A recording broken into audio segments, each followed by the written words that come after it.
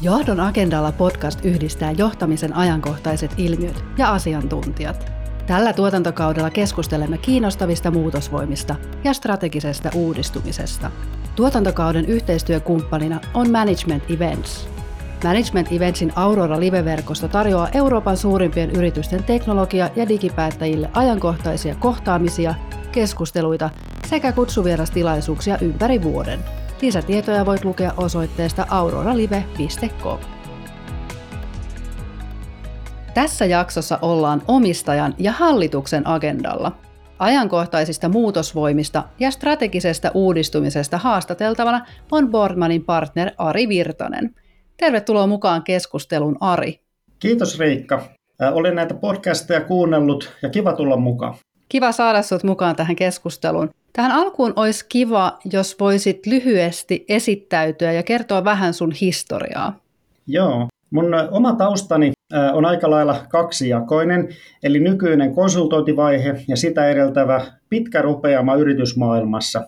Teen nykyään ylimmän johdon suorahakua omassa yrityksessäni Granariumissa, minkä lisäksi olen tosiaan Boardmanin partneri ja teen sitä kautta hallitusarviointeja ja erityyppisiä johdon tilannekuva-analyysejä.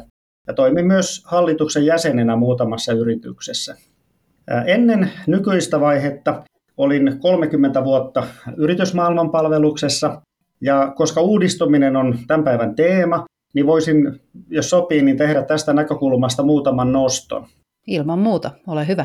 Eli Nokialla pääsin alusta asti mukaan yhteen teknologiamaailman suurimmista transformaatioista, kun puhelinliikenne digitalisoitui. Mä sain olla verkkopuolella mukana tiimissä, jonka ohjelmistoilla soitettiin maailman ensimmäinen GSM-puhelu vuonna 1991, muistaakseni heinäkuussa. Aikaa myöten tie vei matkapuhelinkeskusliiketoiminnan johtoon.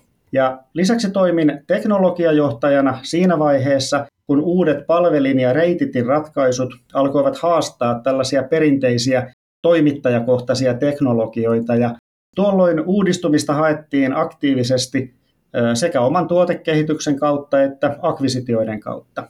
Toinen uudistumiskokemus liittyy silloiseen Elektrobittiin, jossa agendalla oli siirtyminen ohjelmistoalihankinnasta kohti omia tuotteita ja ratkaisuja. Tuolloin vetämästäni yksiköstä kehittyi sittemmin nykyinen pörssiyhtiö Bittium. Kolmas iso uudistumisteema liittyi hissiliiketoiminnan digitalisointiin koneella. Hissit kytkettiin pilveen, niitä alettiin ohjaamaan puhelimilla ja kulunvalvontaratkaisut integroitiin samaan kokonaisuuteen, josta alettiin käyttää nimeä People Flow. Teknologiakeskeisyydestä siirryttiin samalla käyttäjäkeskeisyyteen ja ihmiskeskeisyyteen, mitä itse pidin tosi isona muutoksena. Ja neljäs uudistumisrupeama liittyy taloteknisten järjestelmien digitalisointiin, jota vedin Enston toimitusjohtajana. Ja sen jälkeen olikin tullut kuluneeksi päivälleen 30 vuotta korporaatiomaailmassa, ja siitä lähtien olen siis toiminut nyt 5 vuotta yrittäjänä. Erittäin monipuolinen tausta, ja varsinkin, kuten itse sanoit, niin nimenomaan kokemusta erilaisista uudistumistarinoista ja muutosmatkoista. Lupaa hyvää meidän tämän päivän keskustelun osalta, sillä teemana todellakin on strateginen uudistuminen, ja erityisesti katsotaan sitä nyt sieltä ihan ylimmän johdon tai sanotaanko omistajien ja hallituksen näkökulmasta. Ja jos me peilataan nyt tätä uutta vuotta 2024 ja niitä teemoja, mitä sinne ylimpän johdon agendalle kuuluu, niin minkälaisia teemoja sä nostaisit, Ari, esiin? Joo, tämä on erinomainen kysymys, ja alkava vuosi tulee pitämään sisällä mun mielestä 2 muita merkittävämpää kehityskulkua, jotka tulevat tavallaan väijymään kaiken muun tekemisen taustalla. Ja ensinnäkin tämä yleinen maailmantilanne, geopoliittinen epävarmuus tulee jatkumaan. Ja toiseksi mä nostaisin ilmastonmuutoksen, joka sekin on globaali uhka. Mutta toisaalta sen torjuminen kestävän kehityksen keinoin tulee avaamaan monille yrityksille myös uusia bisnesmahdollisuuksia. Ja oma roolini liittyy vahvasti yritysten ja niiden johdon kehittämiseen, ja tästä näkökulmasta kiinnittäisin alkavana vuonna huomiota ainakin 2 keskeiseen asiaan. Ensinnäkin epävarmassa maailmassa ennakoinnin merkitys korostuu. Monet yritykset ovat tilanteessa, jossa vuosia eteenpäin katsovat suunnitelmat ovat entistä hankalampia saada aikaa. Ja tämän vuoksi ei kannata luottaa siihen, että kaikki jatkuu kuten ennenkin, vaan on keskeisen tärkeää määritellä muutama vaihtoehtoinen tulevaisuuden skenaario ja rakentaa kyky siirtyä skenaariosta toiseen tarpeen vaatiessa. Yleisesti ottaen muutoksia tapahtuu niin paljon, että en enää puhuisi erikseen muutosjohtamisesta, koska oikeastaan kaikki yritysjohtaminen alkaa nykyään olemaan muutoksen johtamista. Sitten toisena keskeisenä asiana korostaisin oikean tilannekuvan merkitystä. Ja tällä tarkoitan sitä, että omistajilla, hallituksella ja johdolla on koko ajan ajantasainen ja realistinen näkemys yrityksen tilanteesta ja myöskin sama näkemys yrityksen tilanteesta. Ja yhdessä sitten nämä kaksi, eli realistinen tilannekuva ja ennakointi eri skenaarioineen, ne mahdollistaa nopean päätöksenteon ja myöskin päätösten suunnitelmallisen toimeenpanon erilaisissa tilanteissa. Ja tällaisia muutostilanteita tuleva vuosi 2024 tulee varmasti meille tarjoilemaan. No tuossa tulikin jo esiin yksi sellainen keskeinen iso muutosajuri, mikä nousi myös johdon agendalla kyselyssä esiin, eli nämä geopoliittiset haasteet ja muutokset tässä toimintaympäristössä. Meillä tuossa johdon agendalla kyselyssä nousi myös muita isoja muutosvoimia selkeästi sinne johdon agendalle, niin minkälaisia ajatuksia nämä herätti sinussa? No edellä tulikin jo puhuttua tästä kirkkaan tilannekuvan merkityksestä ja varautumisesta ennakoinnin avulla erilaisiin vaihtoehtoihin. Mutta sitten jos puhutaan näistä muutosvoimista, niin ne on aika tuttu yhdistelmä, sanotaan tekoälyn merkitystä, vihreätä siirtymää, osaajapulaa. Ja muutama asia siellä muutosvoimissa kiinnitti kuitenkin erityisesti huomiota. Ja ensinnäkin tekoälyn ylivoima muutostekijänä kaikkeen muuhun verrattuna oli aika puhuttelevaa. Eli vaikka monella alalla ollaan vasta kokeiluasteella, niin usko tulevien vuosien muutokseen on aika vahva. Ja toinen havainto on pitkälti tämän nykyisen ajankuvan mukainen, eli kyselyn kärkipaikoilta löytyy paljon asioita, jotka tyypillisesti ovat yrityksen omien ohjausmekanismien ulottumattomissa. Tällaisia ovat esimerkiksi makrotalouden ilmiöt, esimerkiksi talous- ja rahapolitiikka, globaalit isot disruptiot ja muutokset, geopoliittiset muutokset ja samoin kiristyvä regulaatio monistakin syistä ja esimerkiksi vastuullisuusraportointiin liittyen, niin se näkyy aika korkealla tuolla vastauslistoilla. Ja edelleen huomio kiinnittyi siihen, että uudet työn tekemisen käytännöt, kuten etätyö ja entistä monimuotoisemmat työsuhteet, näyttävät nousevan aika korkealle. Eli perinteinen palkkatyö ei aina ole automaattisesti se kaikkein houkuttelevin vaihtoehto. Ja sitten yhtenä huolestuttavana trendinä vastauksista löytyy työntekijöiden mielenterveyteen ja hyvinvointiin liittyvien ongelmien yleistyminen. Tuo tulee aivan varmasti vaatimaan erityistä huomiota. Ja jos me peilataan nyt tätä uutta vuotta 2024 ja niitä teemoja, mitä sinne ylimpään johdon agendalle kuuluu, niin minkälaisia teemoja sä nostaisit, Ari, esiin? Joo, edellä tulikin jo mainittua kirkkaan tilannekuvan merkitys ja varautuminen ennakoinnin avulla erilaisiin vaihtoehtoihin. Omistajan ja hallituksen ja ylimmän johdon agendalle nostaisin tässä yhteydessä lisäksi kaksi asiaa. Eli ensinnäkin tekoäly tuntuu olevan ratkaisu vähän kaikkeen. Toisaalta monet yritykset on jokseenkin hakusessa sen asian suhteen. Ja tämän vuoksi johdon kannattaa käyttää hieman aikaa ja pohtia, onko esimerkiksi generatiivinen AI uhka jollekin liiketoiminnalle tai sen kannattavuudelle. Ja sitten vastavuoroisesti pitää pohtia, millaisia uusia mahdollisuuksia se tarjoaa. Tekoäly on vain mun mielestä harvoin ratkaisu sinällään, mutta oikein käytettynä ja yrityksen omiin prosesseihin liitettynä se voi olla erinomainen työkalu. Ja tässä yhteydessä mä en malta olla vertaamatta tekoälyä takavuosien robottikeskusteluihin. Tuolloinhan pelättiin, että robotit vievät ihmisten fyysiset työt. Nyt pelätään, että tekoäly vie ihmisten henkiset työt. Uskoisin kuitenkin, että aikaa myöten tekoäly löytää paikkansa ihmistyön avustajana siinä, missä robotiikkakin on löytänyt. Ja toisena asiana nostaisin digitaalisen turvallisuuden. Luin jokin aika sitten IBM:n tekemän tutkimuksen, jonka yksi johtopäätös oli aika puhutteleva. Sen mukaan, jos kyberrikollisuus olisi valtio, se olisi maailman 3. suurin talous USA:n ja Kiinan jälkeen. Kyse on siis valtavasta ilmiöstä, joka valitettavasti kasvaa vauhdilla, koska rikollisen toiminnan tuotantokustannukset laskevat koko ajan, kun kapasiteettia on entistä enemmän tarjolla. Yrityksellä on tyypillisesti vuosikellossa liiketoiminnan riskien katselmointi, korjaavien toimenpiteiden suunnittelu, ja tälle agendalle olisi viimeistään nyt syytä nostaa kyberriskien arviointi. Siis ainakin tekoäly ja digitaalinen turvallisuus ansaitsevat paikkansa omistajan ja hallituksen agendalla.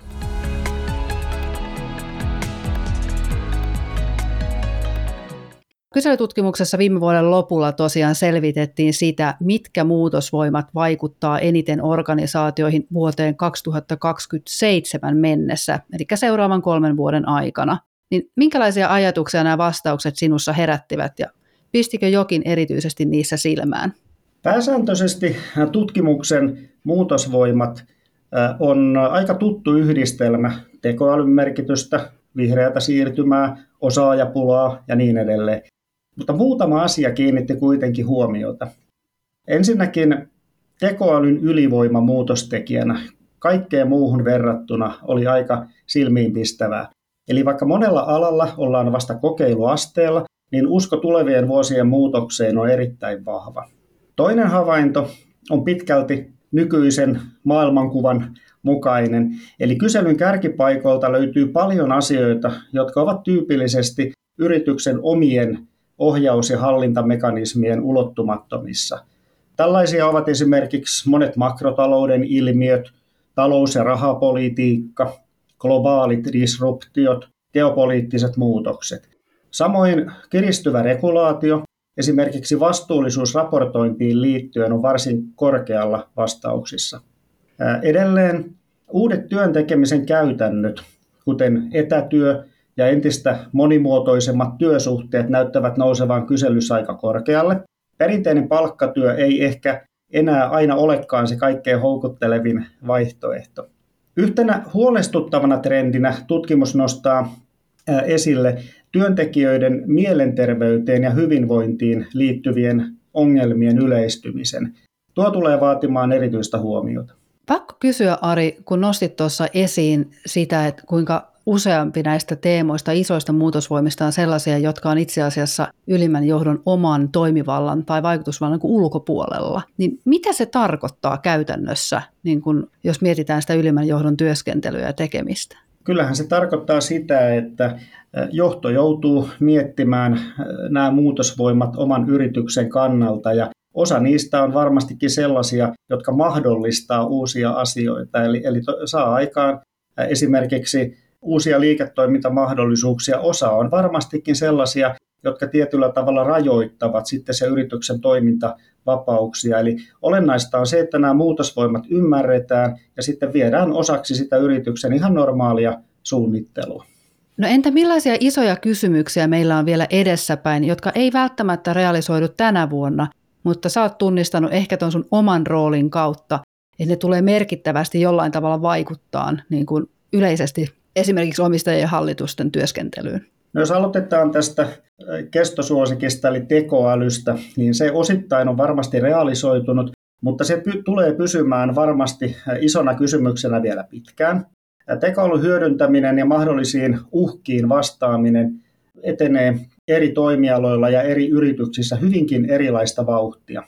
Uskoakseni tekoälyn käyttö tulee aikaa myöten löytämään oman paikkansa hyödyllisenä työkaluna, mutta nähtäväksi jää, millaisten välivaiheiden kautta tuohon päädytään.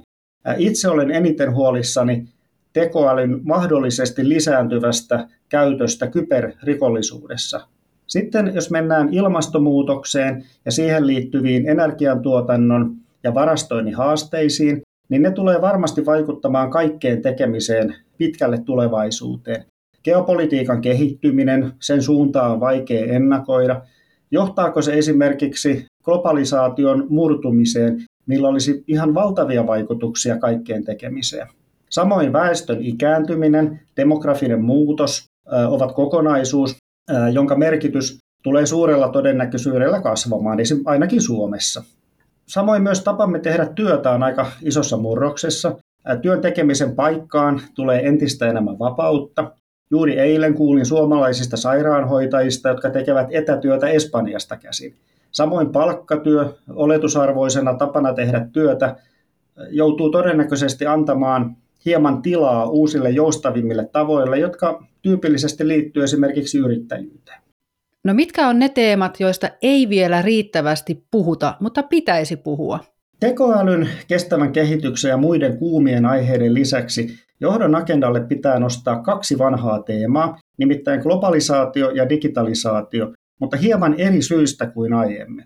Globalisaatio on synnyttänyt maiden välille vahvan keskinäisriippuvuuden, jota nykyinen jako blokkeihin uhkaa. Globalisaation edes osittaisella purkautumisella olisi valtavat vaikutukset. Digitalisaatio uudisti aiemmin toimialoja yksi kerrallaan. Nykyisin dataa kerätään kaikista mahdollisista lähteistä ja hyödynnetään tavoilla, joita kaikkia emme edes hahmota. Samaan aikaan yritysten toiminta on digitaalisten ratkaisujen varassa, jolloin riskit pitää ymmärtää. Mikä on yritysten kyky selviytyä, jos kyberrikollisuus saa tekoälystä lisää voimaa? No sitten jos katsotaan ihan spesifisti sieltä omistajan hallituksen roolista käsin, niin nythän tämä markkinatilanne on hyvin haastava, jos ajatellaan tätä vuotta. Ja toivottavasti tilanne muuttuu kohti kesää ja kesän jälkeen, mutta toistaiseksi ollaan aika haastavassa tilanteessa. Niin missä hallituksen fokus pitää silloin olla, kun ollaan tämmöisessä tilanteessa? No, hallituksen pitää kaikissa tilanteissa huolehtia yrityksen strategisesta kehittämisestä. Nykyisessä haastavassa ja vaikeasti ennakoitavassa markkinatilanteessa agendalle on lisäksi syytä lisätä erilaisten tulevaisuuden skenaarioiden rakentaminen ja riskikartoitukset liittyen esimerkiksi digitaaliseen turvallisuuteen. Lisäksi selkeän tilannekuvan ja sen päälle rakentuvan ennakointikyvyn merkitystä ei voi korostaa liikaa. Jos otetaan poimintoina tuosta johdon agendalla kyselystä muutamia teemoja, mitkä selkeästi toistuu ja nousee esiin siellä avoimissa vastauksissa hallitusammattilaisten tai hallitusjäsenten näkökulmasta, niin siellä korostuu aika paljon vastuullisuusteemat ja regulaatioteemat. Niin mistä tämä sulle kertoo? Vastuullisuus on jo pitkään jatkunut megatrendi, ja sehän on lähtenyt liikkeelle välttämättömyydestä suunnata kaikkea yritystoimintaa kestävän kehityksen suuntaan. Lisäksi monet yritykset näkevät, että vastuullinen toiminta luo selvää kilpailuetua, jonka avulla voi erottua muista alan toimijoista. Toisaalta teemat korostuvat varmaankin myös sen vuoksi, että Euroopan unionilta on tullut uusi raportointidirektiivi koskien yritysten kestävyystietojen raportointia. Tämä CSRD-direktiivi astuu voimaan ensi vuoden alussa, ja nyt EU-komissio on jo hyväksynyt standardit, joiden pohjalta tämä raportointi tehdään. Raportointivelvollisuus tulee voimaan tulevien vuosien aikana asteittain alkaen suuryrityksistä. Toinen regulaatioesimerkki liittyy digitaaliseen turvallisuuteen. Nykyään jo kaikki tuntevat GDPR:n, eli yleisen tietosuoja-asetuksen, mutta ehkä harvemmat EU:n verkko- ja tietosuojadirektiivin, eli NIS:n. Se tullaan korvaamaan uudella kyberturvallisuusdirektiivillä NIS-2, joka otetaan käyttöön Suomessa vajaan vuoden kuluttua, muistaakseni lokakuussa.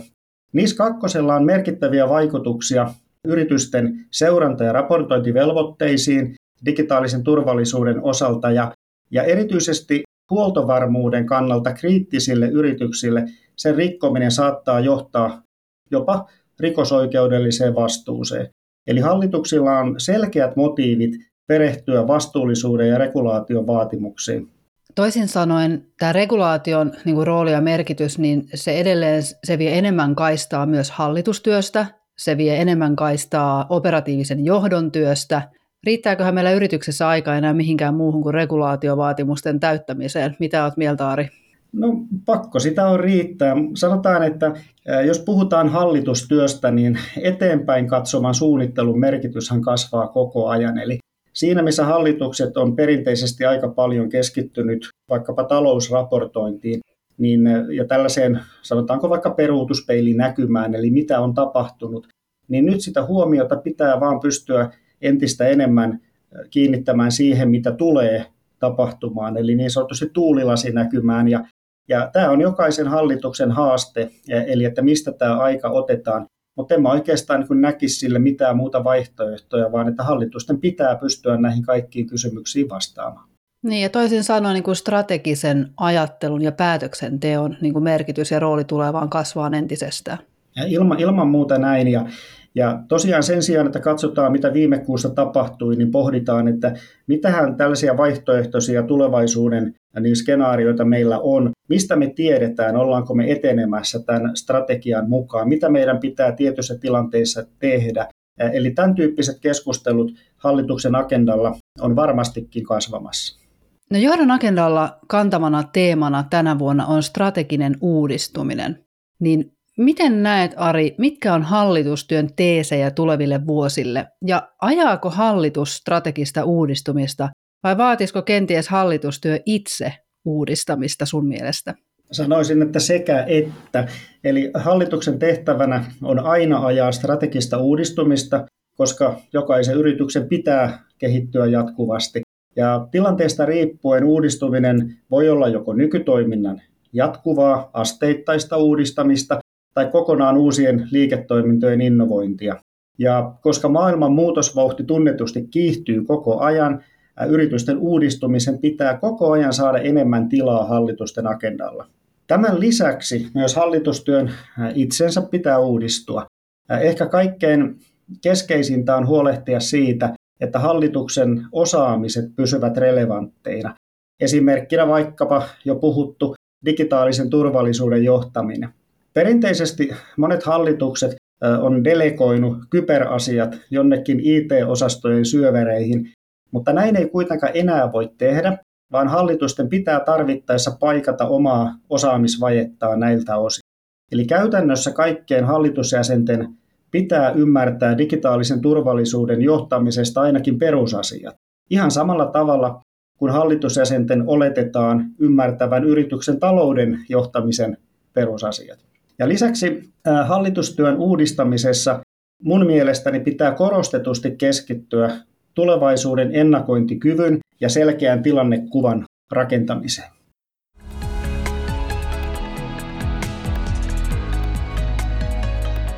No siinä tulikin useampia teemoja, jotka tavalla tai toisella liittyy nyt myöskin strategiatyöhön. Ja hallitushan hyvin usein on kytkettynä, tai toivottavasti ainakin on kytkettynä yrityksen strategiatyöhön.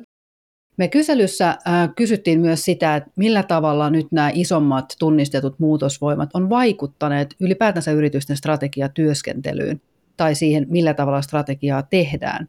Ja siellä nousi muutamia ihan kiinnostavia havaintoja, muun muassa tämä strategisen ennakoinnin rooli, mutta myös muita kiinnostavia asioita. Niin pitäisikö meidän tehdä joku nosto näistä? Kun tuloksia katsoo, niin noin puolet vastanneista sanoo, että muutosvoimat ovat vaikuttaneet yrityksen strategisiin tavoitteisiin ja liiketoimintamalleihin joko merkittävästi tai melko paljon. Eli muutosvoimilla on jo nyt selkeää merkitystä. Lisäksi enemmistö vastanneista kertoo, että strategiatyötä sinällään on kehitetty ketterämpään ja dynaamisempaan suuntaan, mikä on ihan hyvä trendi.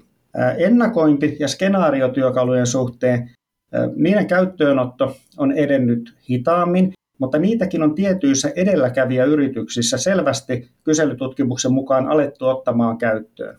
Ja mielestäni nämä tulokset kertovat siitä, että muutosvoimat otetaan yrityksissä vakavasti, niihin on alettu varautua. Ja yritysten välillä on kuitenkin isoja eroja, jotka saattavat toki johtua myös siitä, että eri toimialoilla on erilaisia vaatimuksia. Saattaa kuitenkin olla myös niin, että kaikilla yrityksillä näkemys näiden muutosvoimien merkityksestä omaan tilanteeseen ei ole riittävän kirkas. Ja tämä entisestään ajaa tämän kirkkaan tilannekuvan luomisen tärkeyttä.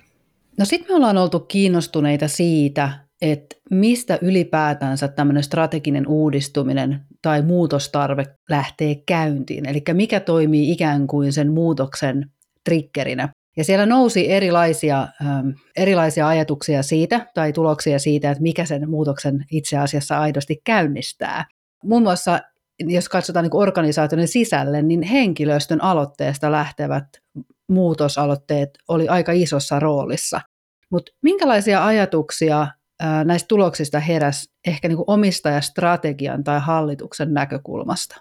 Tämäkin oli erittäin mielenkiintoinen osa tätä tutkimusta ja tyypillisestihän muutostarve lähtee joko ulkoisista markkinoiden tai toimintaympäristön muutoksista tai sitten, kuten sanoit, niin sisäisestä tarpeesta toiminnan kehittämiseen. Ja samoin esimerkiksi kestävään kehitykseen liittyvät paineet, olkoon ne sisäisiä tai ulkoisia, tai vaikkapa teknologinen kehitys usein laukaisee näitä muutostarpeita.